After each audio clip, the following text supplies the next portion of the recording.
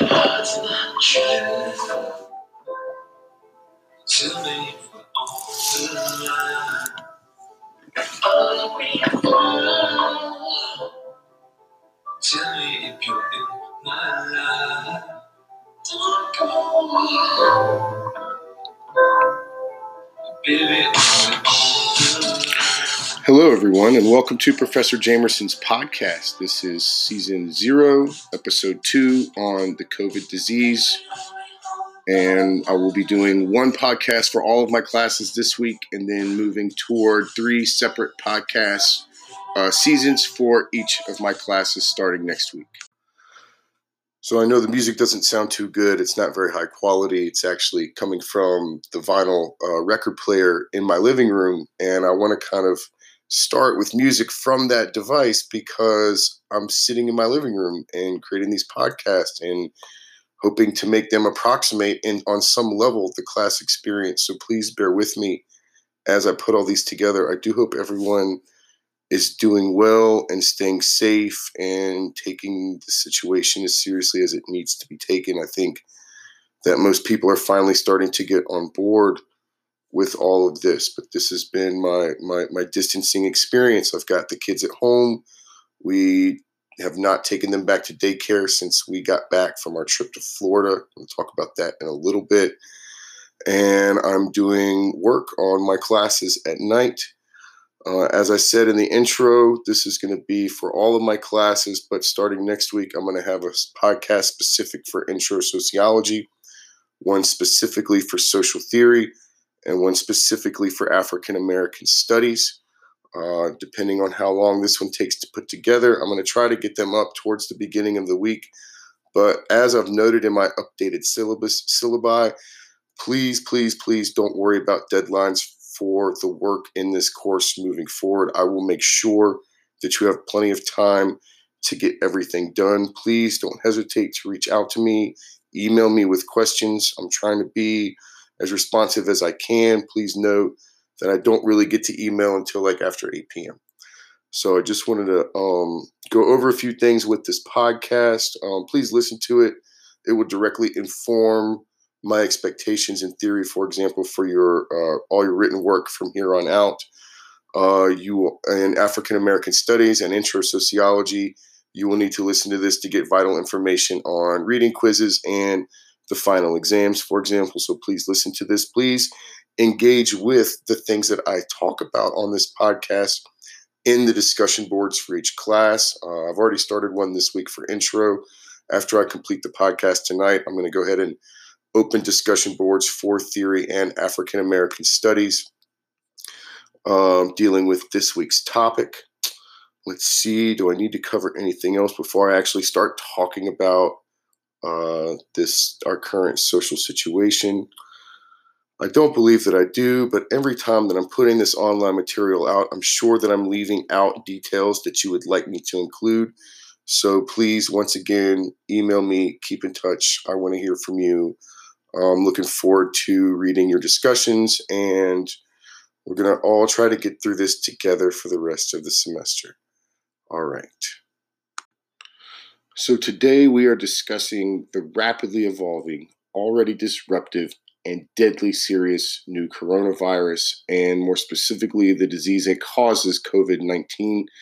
This has been a global issue at least for 2 months. Before that, it was more of a Chinese issue, but it has only hit home for most Americans in about the past 2 weeks or so. And really think about how much your lives have changed in the past 2 weeks. And I just we're going to get into a little bit of that, but I want us to take a step back and think about sort of the social impacts and how do we think about, sociologically speaking, the social impacts of the world around us right now. And I think, right, that we can think about research methods, perhaps. There might be 2 ways to look at this. One would be a qualitative way, and I'm about to share my story, right, to give us a qualitative example, my story of how my life has been disrupted with this. But then we can also think about this quantitatively, and that might actually be a better place to start, right? What is the scale of this social issue that faces us right now? And I'm looking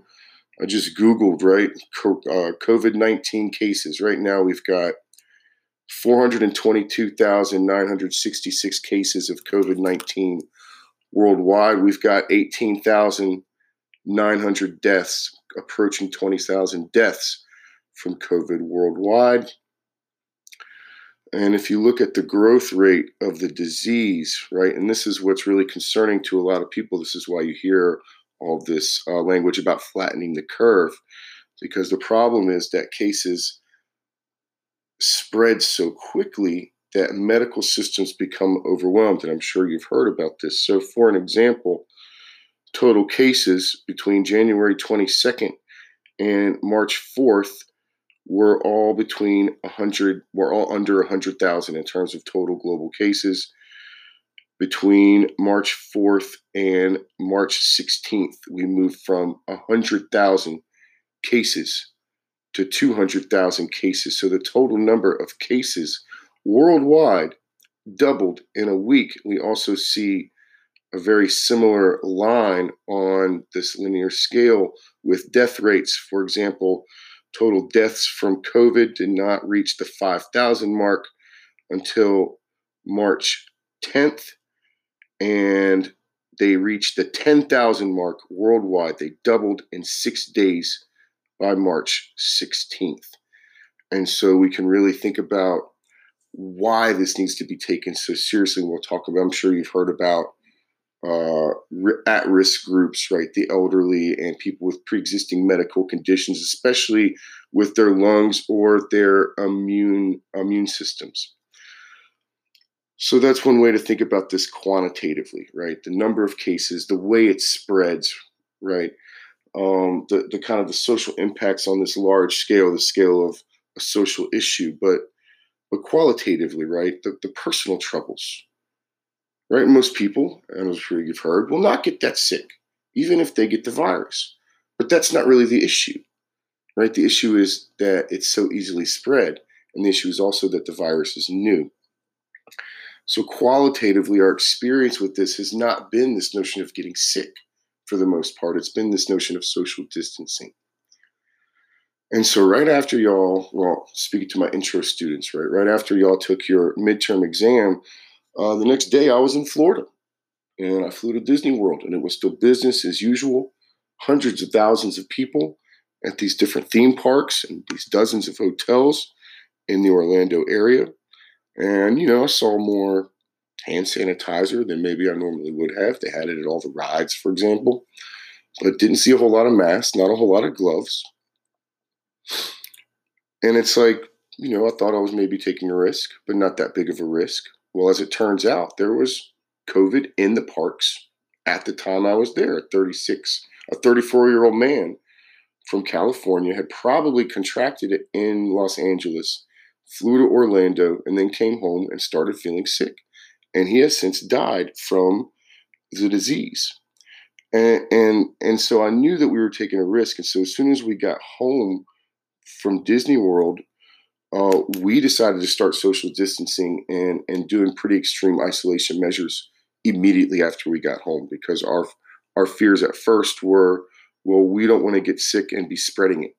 And so we were isolating ourselves as kind of like a quarantine to make sure that we didn't have it.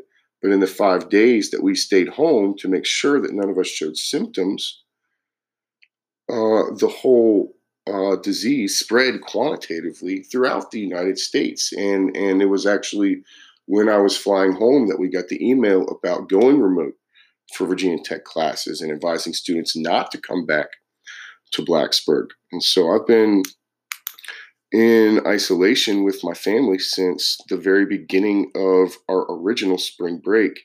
And it's been like that since. And so once again, thinking about ways to think about this quantitatively, the scale, the number of cases, who is dying, who is not getting sick, these sorts of things, and the qualitative experience of it, this sense of isolation. We're really going against human nature in many ways, as Marx would say. For example, by isolating ourselves from each other, we need social contact. We crave social contact, and so this has become a challenge beyond just the virus itself for human society, because this is happening all over the world. I saw a report a couple days ago, something like 20% of the world's population right now is living under lockdown conditions. And so thinking about this sociologically, really starting with this notion of thinking about it qualitatively versus quantitatively, I think will be very helpful for us. So, what is coronavirus? Well, our first reading by David Tomasi gives us a very good overview of what we're dealing with right now. So, coronavirus, first of all, it's a virus, which means that it needs a host body in order to replicate, right? If there's one thing that it does care about, right, thinking about this very abstractly, it's this need to replicate, and it's the replication within a host body. It cannot replicate without being in a host. So that's why it needs to spread and infect other people. Where we get sick is through the replication, which overwhelms the body's defenses against the spread of the virus in a particular biological system. And so when we talk about the difference between coronavirus and COVID, there are lots of different coronaviruses.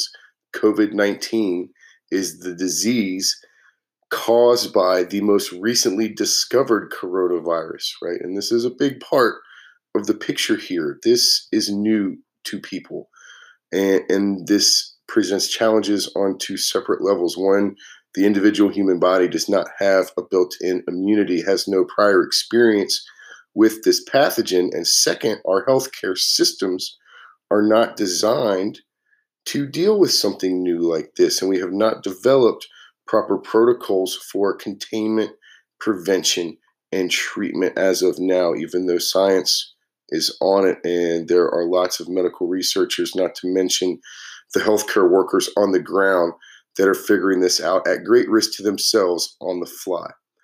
And so this first section, right, just kind of talks about what the virus is. Just a couple points to note. The first cases in Europe were traced to 2 Chinese tourists traveling to Italy. And then the article here also mentions Austria as being sort of ahead of the curve in implementing social distancing procedures, but this was not happening in all parts of Austria, particularly in the tourist areas in the Alps where the ski resorts are. I've read a recent article saying that a great number of the original cases of COVID found in Germany were attributed to one specific resort town in Austria. And so I just want to kind of highlight, right, these two episodes, these two spreading events have to do with tourism and travel. And this is why airlines are shutting down. This is why Disney World is closed right now. And it's the fact that we get these people in these big groups, and the virus is very contagious. It's easily spread. And I think one thing that we're starting to get a clearer picture now is how it can stay on surfaces. And so we have this need to sanitize our surfaces and make sure we're really careful about what we're touching. All right, in terms of discussion, right, the coronavirus is one of several kinds of different coronaviruses. These viruses occur in both animals and people. And what scientists now believe is that the novel coronavirus that causes COVID-19 jumped starting from bats to people with maybe a middle animal in between. The pangolin is mentioned here. That might make sense. The pangolin is one of the world's most heavily trafficked animals due to its high value in traditional medicinal practices in specifically East Asian countries such as China. So in terms of symptomatology, once again, we've all heard that not many people get sick, but if you do get sick, what ends up happening in most cases is a very fast-paced, very aggressive kind of pneumonia that causes respiratory distress and eventual lung failure. And this is what's leading to the high fatality rate of the disease. It is much more dangerous in terms of your chances of dying from this than the flu. We have a medical system set up to handle seasonal flu. We do not have it set up to handle this. This is why we're hearing all these talk about ventilator production and the need for medical supplies in the hardest hit areas of the U.S., such as New York. Safety, prevention, and sanitation. what to do about this. We start here with a list of tests, and I thought that I don't really know what these different tests do, but there are listed here like 5 different ways to test for coronavirus. This is a huge problem right now in controlling the spread of the virus, is a lack of widespread testing supplies. That is going to be, if we want to think about social distancing and how long we're going to have to do it, we're going to have to do it as long as we don't have tests, as long as we don't know where and to whom the virus is spreading to. In lieu of that, right, we do have to practice these social distancing measures to prevent further spread.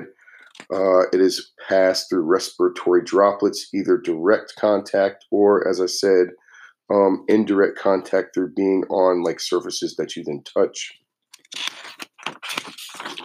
What else here?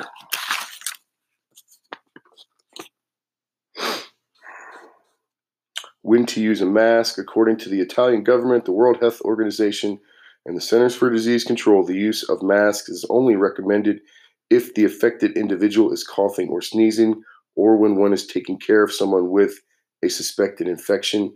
Rather than focus on maybe getting a mask or trying to wear one of those, see if you can find gloves to wear that you can wash off after using them. I think gloves are going to be a much more effective preventive measure if you do need to move around outside. And then finally, right, focusing on damage reduction. This is a quote from the article. Focusing on damage reduction is essential, as it provides support in terms of time per patient to healthcare systems around the world, as well as the time for the research toward the development of a vaccine and treatment strategies. In other words, by isolating ourselves, we're buying ourselves time so that we can get back to something resembling our past normal lives as soon as we can. So we are sacrificing, right, economically, socially, educationally. This is not as good as being in a classroom. But we need to do this to buy ourselves time to get this under control. This is one of the main points the article makes. So epidemiological analysis, the next section in this reading. When we think of epidemiology is essentially the intersection of sociology and medicine. Epidemiology focuses on infectious diseases, how they spread, how illness affects human populations, and what we can do to treat these maladies. Based on current scientific evidence on coronaviruses, we know that the transmission of this virus from asymptomatic cases is very rare. It is still possible, and so we think about this doctor in China, this whistleblowing doctor, who was 29 years old and in perfect health and died of the disease. It's because of the viral load that he incurred while treating patients. In other words, he got exposed to more of the virus than other people. So the amount of the virus that you get exposed to matters in terms of how sick you can get. And I don't know if we have a lot of research on this yet, but this seems to be a pattern that is emerging. All right, so I just wanted to go over a few of these points from the article by Thomasy. He does a nice job of talking about what COVID is and how to control its spread and treat it. I'll be moving next to this article by our Iranian authors, really thinking about the larger social consequences of COVID-19. And we also have this reading by Sadati Lankarani and Lankarani, Risk Society, Global Vulnerability and Fragile Resistance, Sociological View on the Coronavirus Outbreak. And this article came out on March 7th, and that was when I was still in Disney World, just to give you sort of a timeline. And they say here at the very beginning, February 25th, in Iran, there was 95 confirmed cases of COVID-19 and 15 fatalities. At the time in the United States, there were less than 100 fatalities, but it was starting to spread, I believe, in the United States in late February. Now in Iran, there are 18,400 cases and over 1,200 deaths. The United States is now at over 55,000 cases and close to 800 deaths. And so once again, what is the impact of this on society? And I believe the point the authors are trying to make here is, what is this crisis telling us about the society that's affecting it? Remember, the coronavirus doesn't care about our jobs. It cares about replicating itself in a host. And so we have to adjust to it in many ways. And we don't want to make it seem as if coronaviruses can somehow be bent to do our bidding or to our will. And I think this is kind of what the point they're trying to make is, we live in a risk society. We take risks every day. Driving to work is risky, right? You can get into an accident. It is less safe than not driving, but you have to, right? We talk about these things that we have to do, right? The way our agency is affected by social structure. What made this outbreak different, according to the authors, is the worldwide sense of fragility of human biological life and their demand for sterile society, safe from any hazards.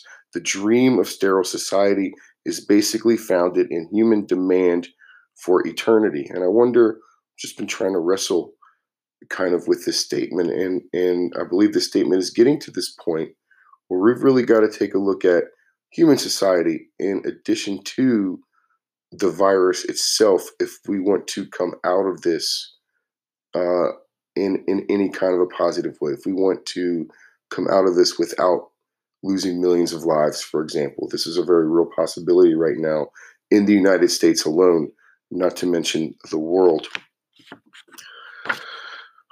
Iran is one of the first countries in the global south to be really affected by the coronavirus, and I did kind of talk about this in the discussion board and in my email to my intro students. But at this point, and I think one of the reasons why it is getting so much attention is because it is right now a global north issue.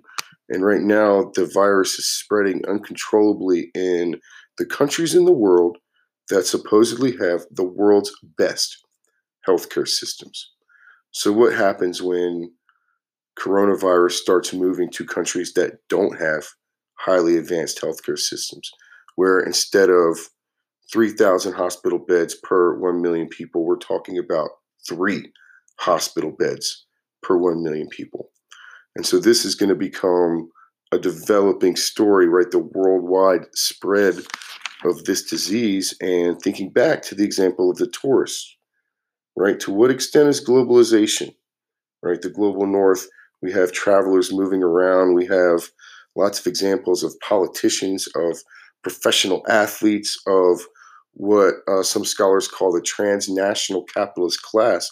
These are the primary international spreaders, it seems, of this disease. And so, what does this crisis tell us about our priorities as a society? I think our authors here are talking about, we take risks without really thinking about what the unintended consequences of these risks might be. This notion of Ulrich Beck and reflexive modernization. And they go on to conclude that we should start a new biological and social dialogue with the environment, including the world of viruses. We can't just kind of sweep this under the rug. It needs to be confronted. It needs to be taken seriously and not seen as a distraction from the economic part of it, right? The not being able to work part of it. Yeah, these are all terrible outcomes and very serious. But once again, COVID doesn't care about that. And so I think this is the point, right, that the authors are sort of making in this reading. So to conclude my podcast for this evening, I want to go back to our readings on the Nacirema and the sociological imagination and think about how we could analyze the COVID crisis through these readings. With the Nacirema, I think one thing that immediately stands out is its focus on bodily hygiene and how backstage it is. But now hygiene is not so much backstage, is it? We're expected to be very public in many ways about the fact that we're protecting ourselves, right? Wearing a mask, even though it may not do much in terms of preventing you from getting the virus. It lets other people know that you are serious about it. The same with wearing gloves. And this will make people perhaps more comfortable standing, 6 feet away from you. But beyond this notion of the topical aspects of the Nacirema, remember the sort of mental tool this article provides us, this ability to find the strange in the familiar. And if we think about now COVID creating what we might call a new normal in society in many ways, how can we think about the new normal? Well, we can think about the new normal as when the strange becomes the familiar. It's a transformative process, and there will be challenges associated with this. So moving from there on to the sociological imagination. Once again, C. Wright Mills starts the sociological imagination, excuse me, with this notion that we feel trapped. And I can't think of a better analogy to start thinking about these qualitative aspects, the social distancing and the isolation, right? We're trapped in our homes right now, or it feels that way. And so how do we escape? How do we escape this sense of feeling trapped? And I'm not just talking about feeling trapped in our homes, but feeling trapped by the historical events that seem to be beyond our ability to control in any significant way. How can we use Mill's ideas to escape feeling trapped in this specific situation? And so I'll offer you 3 points about this here. Knowing that by staying home, you're part of the solution. Your and our actions right now, the things that we are doing right now, will be judged by history, right? There are going to be books written about this. There's going to be movies done about this, right? We are living through a very significant historical moment right now, and C. Wright Mills can help us process this. But knowing that by staying home, you're being part of the solution. Number 2, we may not know what's coming next. We do know that the disease is going to get worse before it gets better. But we can use Mills to intelligently think about it and beyond the realm of our individual worlds. Right now, there seems to be 2 camps in the United States. For example, one wants to go business as usual.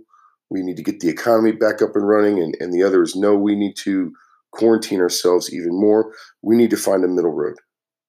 We need to find a middle road. And I think using the sociological imagination can help us with this. 3, understanding how all of our current personal troubles are tied to a common social issue. And there will be inequality, new forms of inequality resulting from this crisis. And this is something that I'm reading the news, I'm looking at compendiums of social media, I'm looking at memes. This notion that we are all connected yet isolated, right? Thinking about Sherry Turkle, this notion that we're alone together. I think the sociological imagination and C. Wright Mills rereading this can help us process all of these different aspects of the current crisis. I'm about running out of time. Thank you for your attention and patience with me. Please let me know if you have any questions about the podcast. I will send you sort of a review, just kind of letting you know what kind of takeaways I'd like you to keep most in mind. Please be on the lookout for announcements and discussion boards opening up in theory and African American studies. Thank you all. Stay safe, and you'll hear from me next week. Thanks. Bye.